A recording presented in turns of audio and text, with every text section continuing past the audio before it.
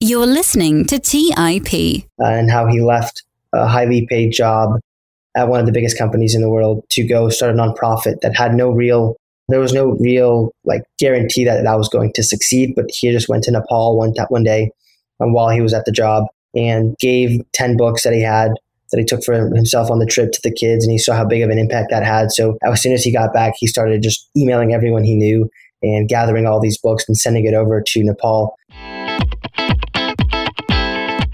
In this week's episode, I bring back Jeffrey Donis from the Donis brothers to talk about how they've gone from high-volume wholesalers to multifamily syndicators. Jeffrey Donis is a real estate investor and syndicator, having started with wholesaling and single-family investments. His brothers and him have now built a six-figure business through cash-flowing rentals. For their apartment syndication and real estate business, Donis Investment Group, Jeffrey is mainly responsible for raising capital and investor relations. He is also one of the co-hosts of the Real Estate Monopoly podcast. I hope you guys enjoyed this episode as much as you did the first one with Jeffrey and his brothers. Let's dive right in. You're listening to Real Estate Investing by the Investors Podcast Network, where your host, Robert Leonard, interviews successful investors from various real estate investing niches to help educate you on your real estate investing journey.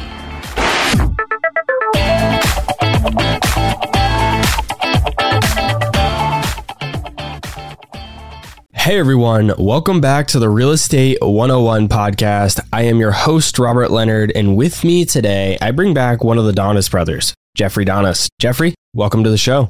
Thanks for having me back, Robert. It was great seeing you a few weeks ago, meeting you in person for the first time. And it's awesome to be back. So I definitely appreciate you giving me the opportunity again.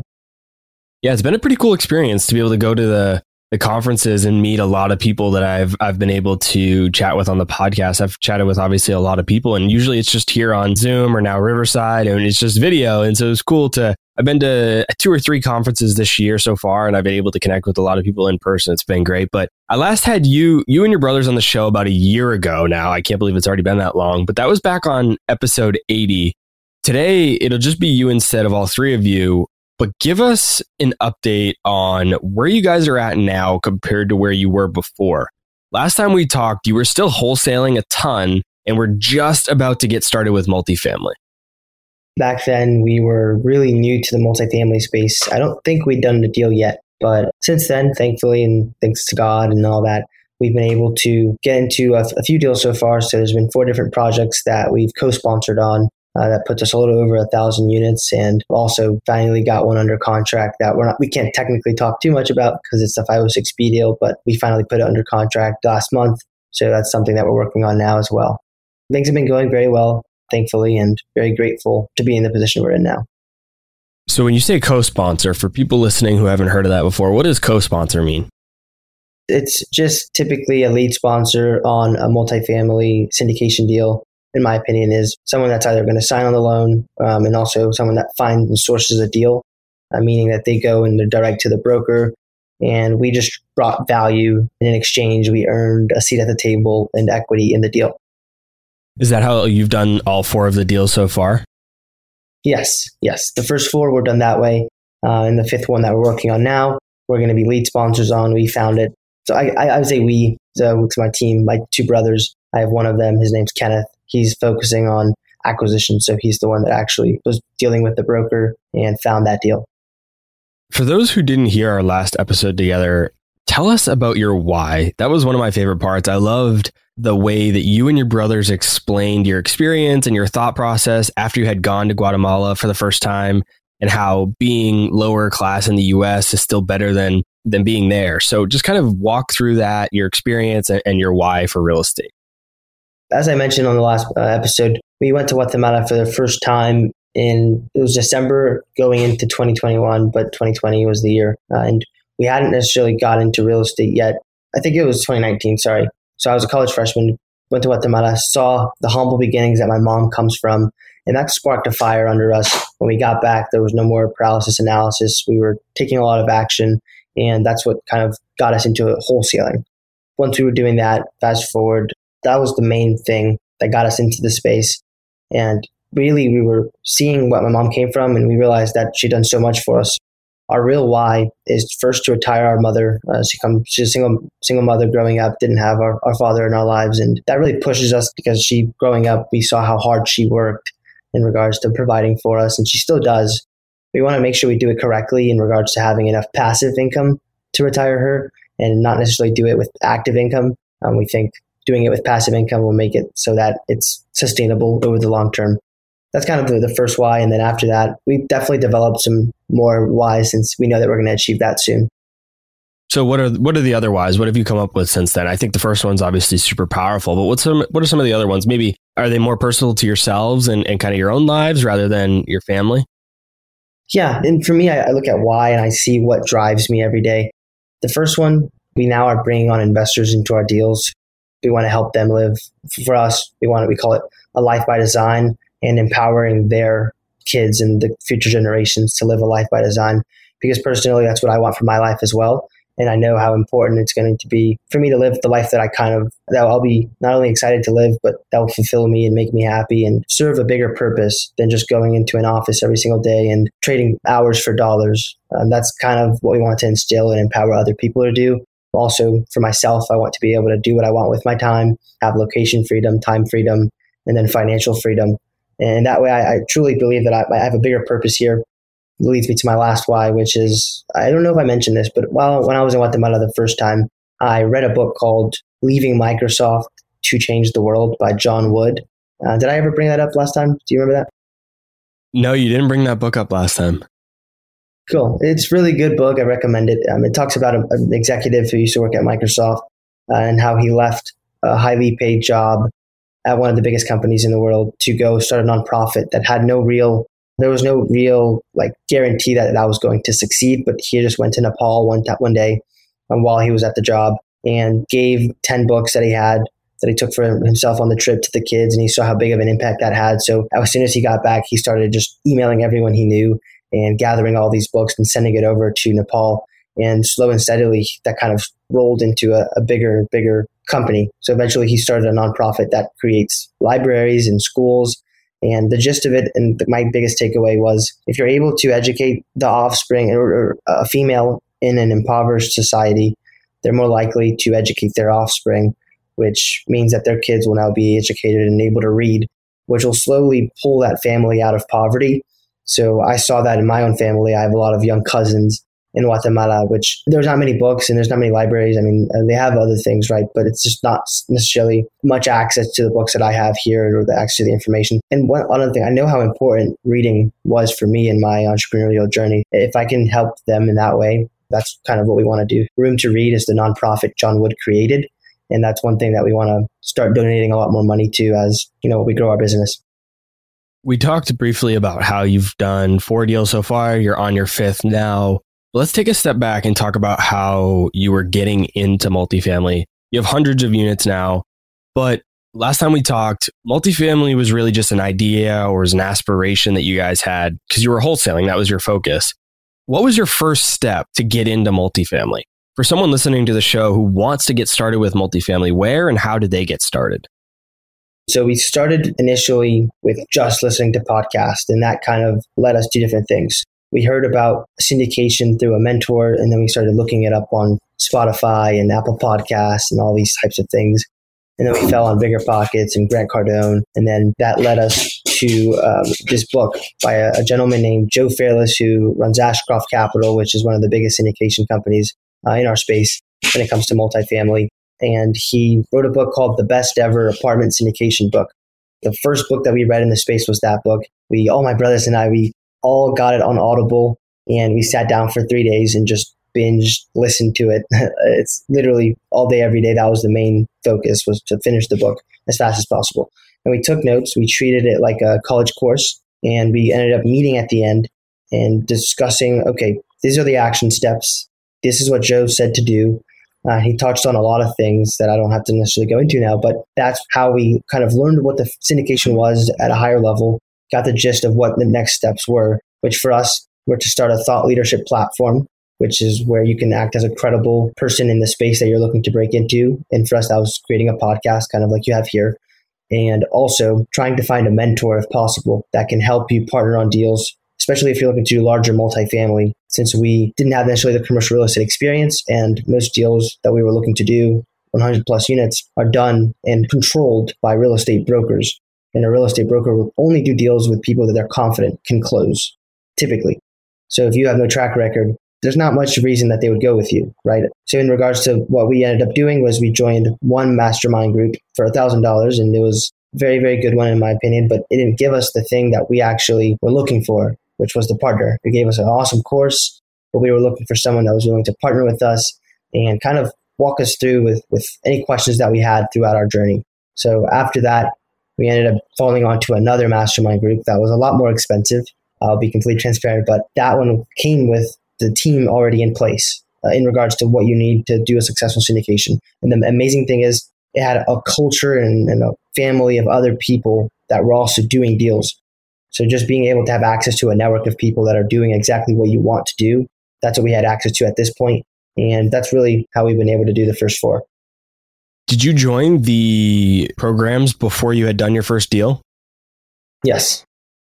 And what were your biggest takeaways from the best ever apartment syndication book? I actually have it on my bookshelf. I just bought it maybe last month. I haven't got around to reading it yet. We talked at the conference that I'm working on getting into multifamily myself, but so obviously that was one of the first books that came up on Amazon. I've actually been on Joe's show, his podcast, as a guest a few years ago. He's been here.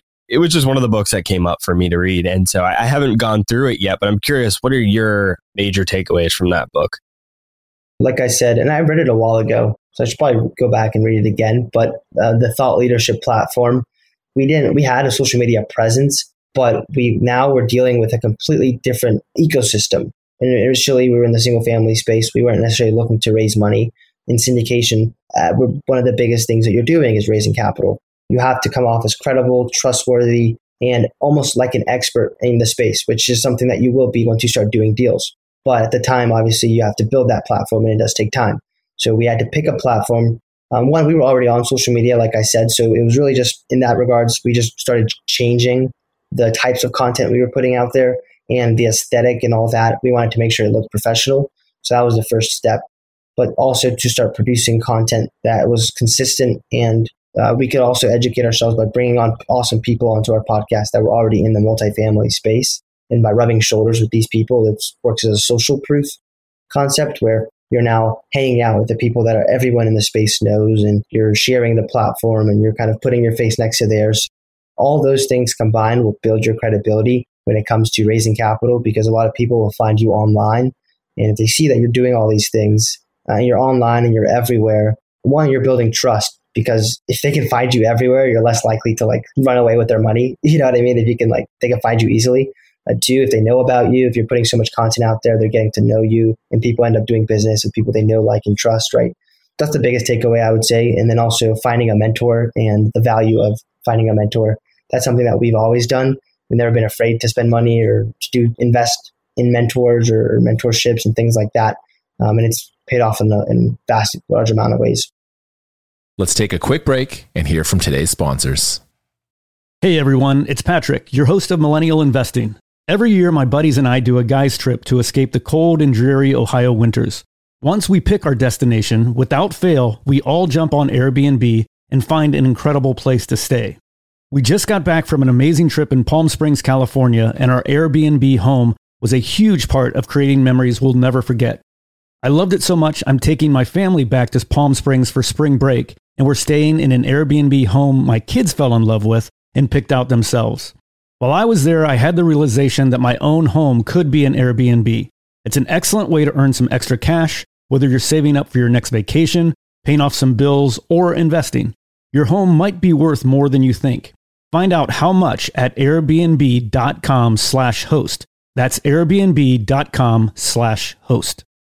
Hey guys, have you ever wondered if there's an AI tool like ChatGPT specifically built for the stock market? A tool that not only does the research and analysis for you, but also allows for dynamic discussions? Well, wonder no more. Meet Meka, your AI-powered stock research assistant, now enhanced with real-time stock data. Let Meka do the heavy lifting for you to significantly reduce your research time. And the best part, Meka is 100% free. Ask Meka questions like, explore the financial health of Apple through a summary of its balance sheet. Compare the financial statements of Apple and Tesla. What is the analyst price target for Microsoft? What is the social sentiment analysis of Amazon? And millions of other queries right at your fingertips. Visit Meka.com. That's MEYKA.com. Buy low, sell high. It's easy to say, hard to do. For example, high interest rates are crushing the real estate market right now.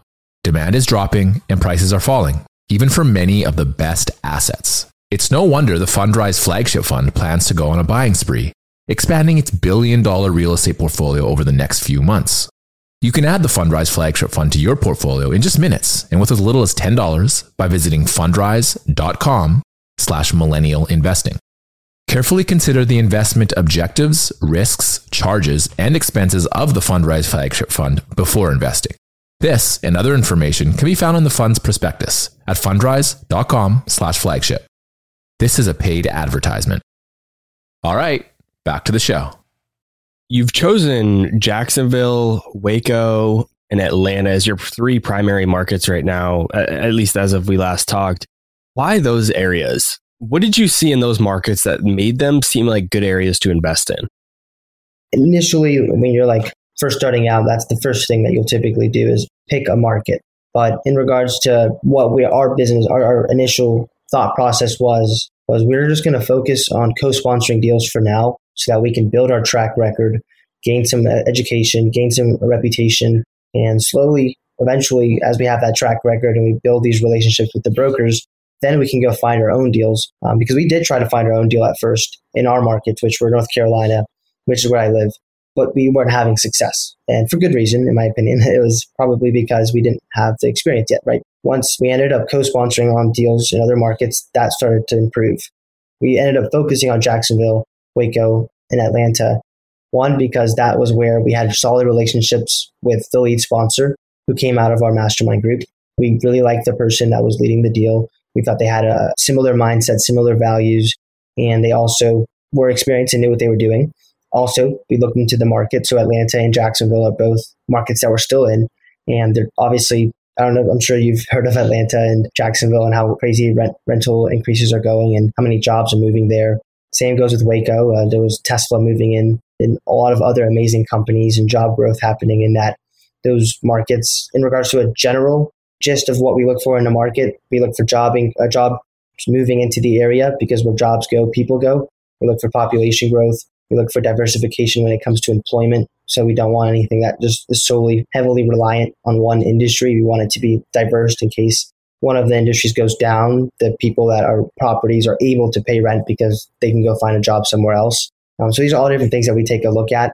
Also, I live here in North Carolina, like I said, so none of those properties are too far away for us, and they're red states in regards to the tenant landlord friendly laws and all that, which is just something that we are definitely keen on finding if we're going to invest in any market. The specific properties that you're looking for in those three markets are built after 1970. They're Class C, and they have some sort of value add component. I want to break down each of those items and your business plan with these properties. For the first one, why built after 1970? Why not 1965 or 1980 or really any other year? Why 1970?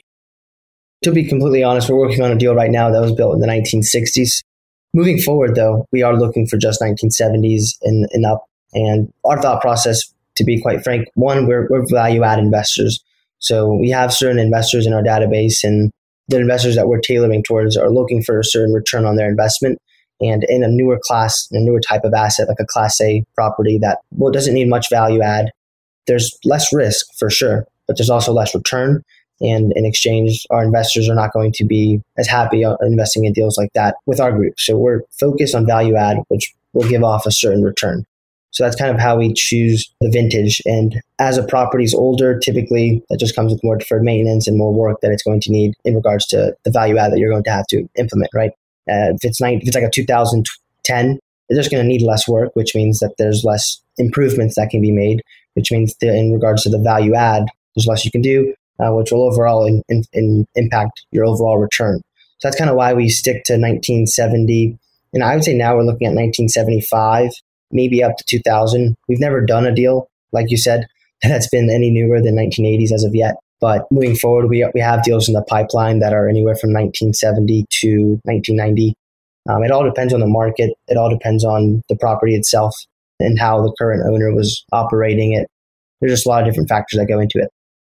Is the return profile for your investors the other reason as to why you go after C-class properties? And would you say you're only looking at C plus? Like, are you on the closer to the B range, or are you okay with going down to the kind of what some people might consider like C minus range? For sure. And personally, we look at C, and moving forward, it'll be most likely C closer to B. And probably wouldn't want to get as close to A, so it'd probably be C plus to B minus. So that way there's that value add play, and we can bring it up to a B plus. And for the next buyer who has a completely different type of investor pool, maybe he's looking to just get like a 6% cash on cash return, which will be great for him if he buys that property. And his investors may not be looking to hit, the ball out of the park and are just looking to preserve their cash, just looking for something that's reliable in a great market. And that's their play. But for us, there's definitely a different type of approach. In regards to the question, it was C plus, I would say, is what we're looking for, and then probably up to a B minus, if that makes sense. What are you looking for in the value add component? Do you want it to be a large gut rehab, or are you looking for kind of more minor renovations? Definitely nothing too heavy. That as we're at like the C plus, B minus when it comes to the type of asset. There's obviously lower than C, right? There's D. And those typically are very heavy lifts where you're going to need to either renovate a majority or all the units, and there's a low vacancy or there's a high vacancy rate, which we don't typically look for. Those come with a lot of risk. That's not our specialty. I would say we really look for properties that anywhere from 70 to 80% of the units may have only been renovated or slightly renovated or not renovated at all, meaning they're classic in the last few years or so. So that way we know that there's some type of deferred maintenance and some potential to improve those units, which will overall increase the amount of income that we can ask in regards to rent. That's the first approach in regards to the value add strategy, is improving the units interior wise. On the outside, you can go in and do paint the parking lots. Typically there's certain properties that haven't had it repaved in a long time or resurfaced in a long time. On a property we're working on now, there's a gymnasium in that hasn't actually been used in a few years. And the current owner just never really got around to putting it back up. So our goal was to just go in there, and it takes a long time to do the project like that. But at the end of it, there's a lot of potential to increase NOI and income with different events you can throw. Getting creative with different properties that we have, that's something that we've definitely been trying to do. What is your general business plan when you're acquiring a property? Are you more on the flip side where you buy it, renovate it, maybe hold it for a year, 2 years maybe, and then sell it? Or are you kind of holding these assets, like refinancing, getting your cash back, holding those assets for 5 plus maybe 10 years? What is your time frame and business plan there? Our typical business plan is to go in, and initially we're just looking to stabilize the asset, in which we mean go in, do our renovations, get the property performing at a certain level. Within the first 1 to 2 years, that's the goal, is to just go in and do our CapEx, which are pretty much the value add strategy, and actually investing money to improve the property and its amenities. Throughout that time period, we're filling the units. We're trying to maintain a low vacancy rate and a high occupancy rate. So that way the property is performing and we have a high NOI. So then around year 3, we'll typically try to refinance and get our investors some of their initial capital back. And then hopefully for the last 2 years, we're holding from anywhere from 5 to 6 years typically, which is when we project in our assumptions going in to sell. The whole period lies anywhere from 5 to 6 years. And sometimes we'll plan for a refinance year 3. Now, as I'm sure, Robert, you're aware, interest rates are going crazy right now. That's just something that you have to kind of take the chance that, there's a chance that you're not going to be able to refinance year 3. So underwriting that in your model before you go in and kind of projecting what it would look like and what your exit strategies can be if you're not able to refinance is definitely something that I recommend, and that's what we do. How do you find your property managers? And then once you find people to consider, how are you vetting them to make sure that they're the quality of property management company that you need for your property? The first thing, and the awesome thing about working with partners that are more experienced than you, which is what we do, is they've already been in the markets that we're looking in. And they also have used property management companies in those markets that we're looking to use. Lately, we've been going based on referrals, and then we'll vet the property management company ourselves. So in all the properties that I'm working on right now, our partners have already used them or heard of them. And really the vetting process, one, you're just trying to figure out what current properties are you managing now. You can go walk those properties, look at them and see how they're managing them. Is there trash out on the street? Are projects kind of like taking a long time? There's certain things that you can ask them in regards to what their past performance has been. Maybe ask the property management company if you can speak with other companies they've used. And there's a long list of questions that you can go down, which I'm happy to share with your audience if they're interested. But you can really just kind of it comes with all the courses that you can go online. So it's very easy to find, and I'm happy to send it to you as well. But typically we'll first go on a referral and then slowly vet and see what kind of assets are you currently managing right now in regards to the vintage, what kind of business plan do they have, what's the CapEx budget, and then you compare that to your own. And if it seems like, okay, they're kind of already doing what we plan on doing, now look at the submarket that they're in. And if that's the same submarket that you're looking in, then that might be a good fit. We always like to have one, like I said, that we've worked with in the past, because there's nothing that beats past reputation, right? So if you've heard a property management company wasn't doing a good job, then probably won't use them. That's typically how we approached it. Let's take a quick break and hear from today's sponsors. Hey everyone, it's Patrick, your host of Millennial Investing. Every year, my buddies and I do a guy's trip to escape the cold and dreary Ohio winters. Once we pick our destination, without fail, we all jump on Airbnb and find an incredible place to stay. We just got back from an amazing trip in Palm Springs, California, and our Airbnb home was a huge part of creating memories we'll never forget. I loved it so much, I'm taking my family back to Palm Springs for spring break, and we're staying in an Airbnb home my kids fell in love with and picked out themselves. While I was there, I had the realization that my own home could be an Airbnb. It's an excellent way to earn some extra cash, whether you're saving up for your next vacation, paying off some bills, or investing. Your home might be worth more than you think. Find out how much at airbnb.com/host. That's airbnb.com/host. Buy low, sell high. It's easy to say, hard to do. For example, high interest rates are crushing the real estate market right now.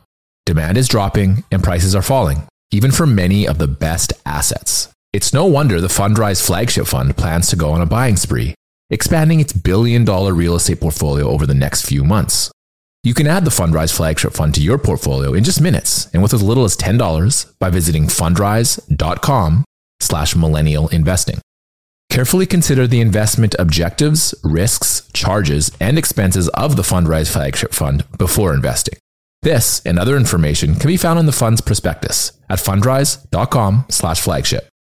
This is a paid advertisement.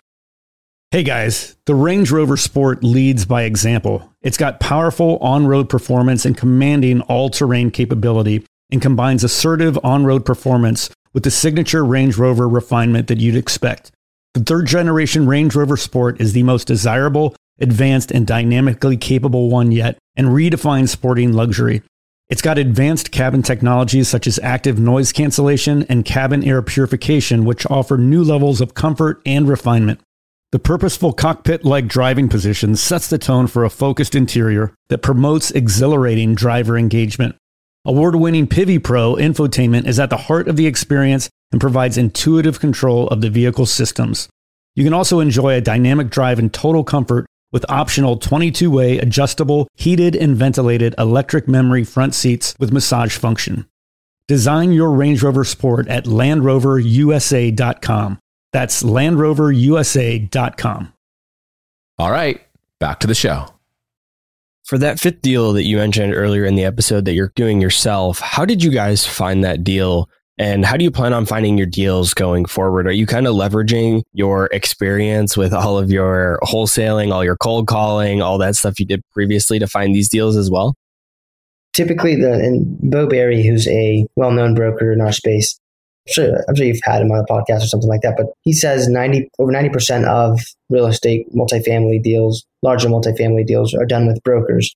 And that's what we kind of learned to realize. So we were cold calling larger apartment owners initially, and we weren't having much success, to be honest. Typically, they are sophisticated, more sophisticated than a homeowner who we were cold calling when we were doing single family.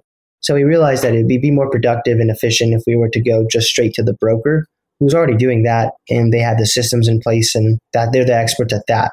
So we were just trying to build relationships with the brokers. So that's what my brother does. His name's Kenneth. He focuses on acquisitions and underwriting.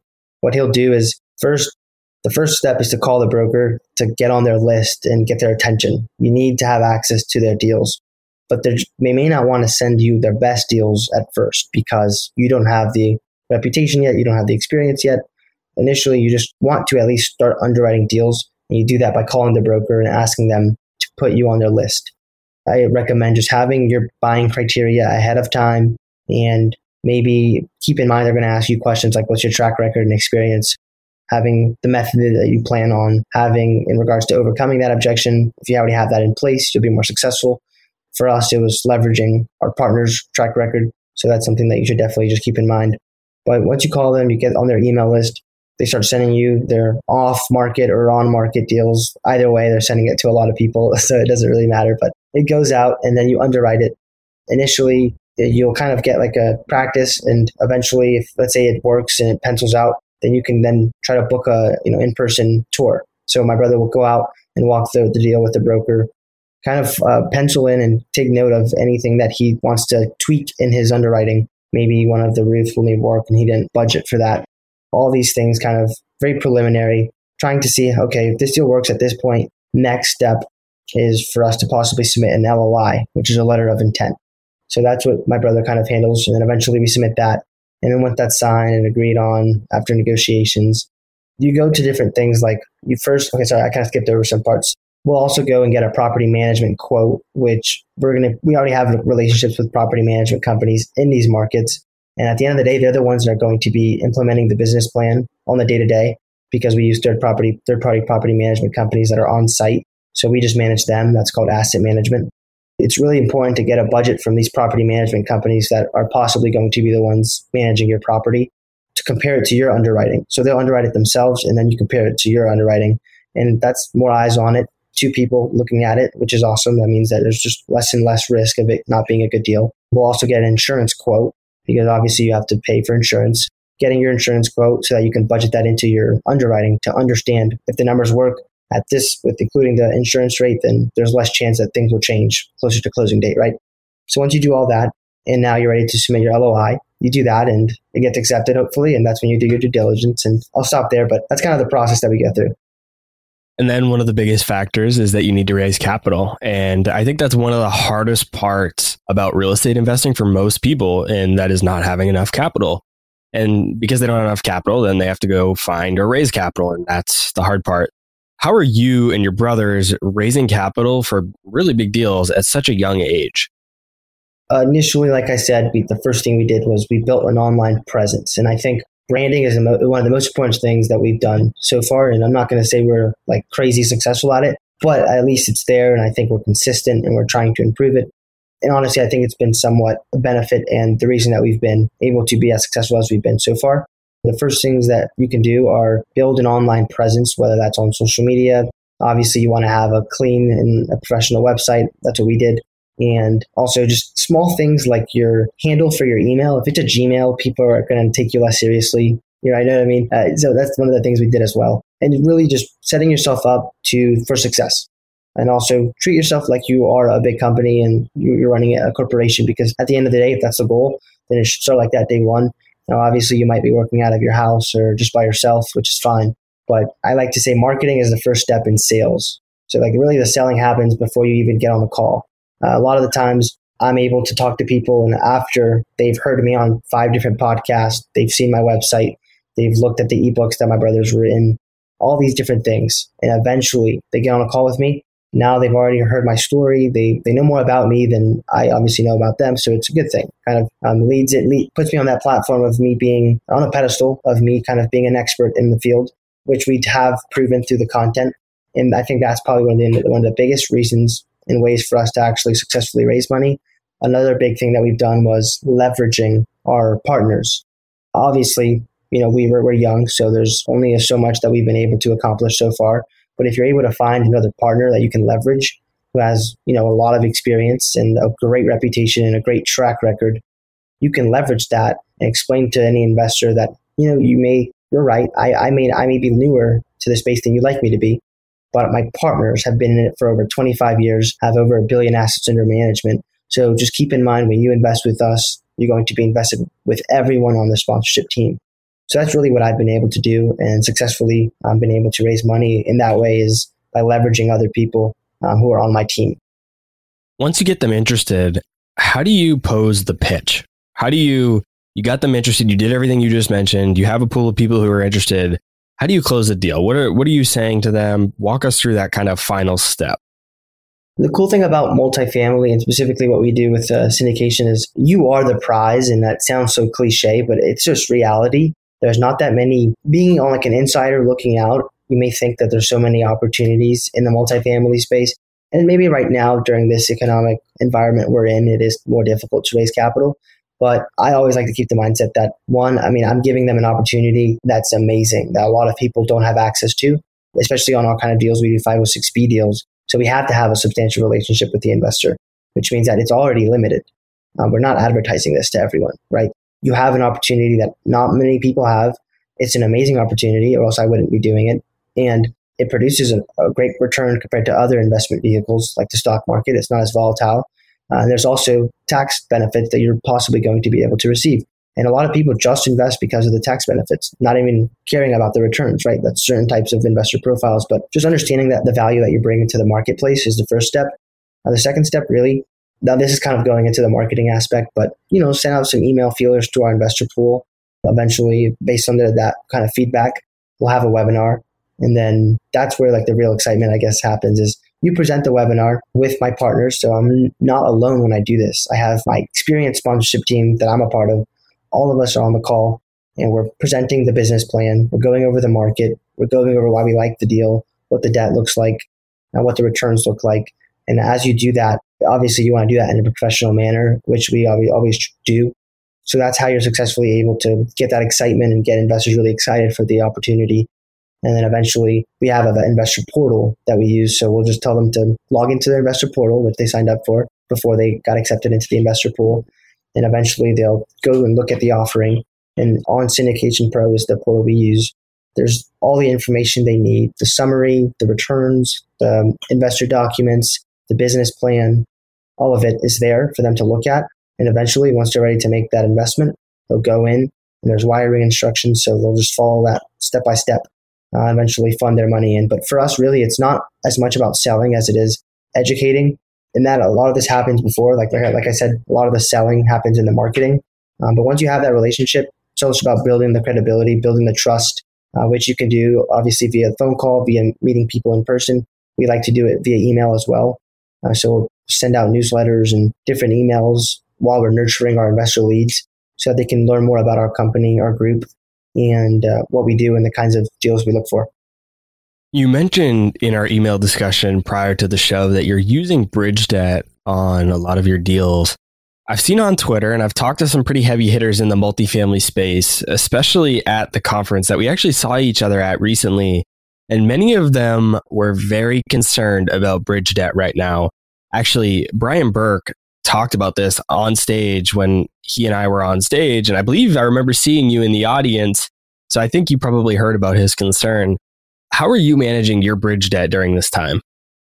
In regards to the bridge debt, I think I completely agree. I think Brian, and honestly, a lot of people that I look up to, like Ken McElroy as well, they think you should get permanent agency debt and fixed rate debt if possible, which I completely think that's a very viable opinion. And I agree with it in most parts, because right now you just don't know where interest rates are going to go.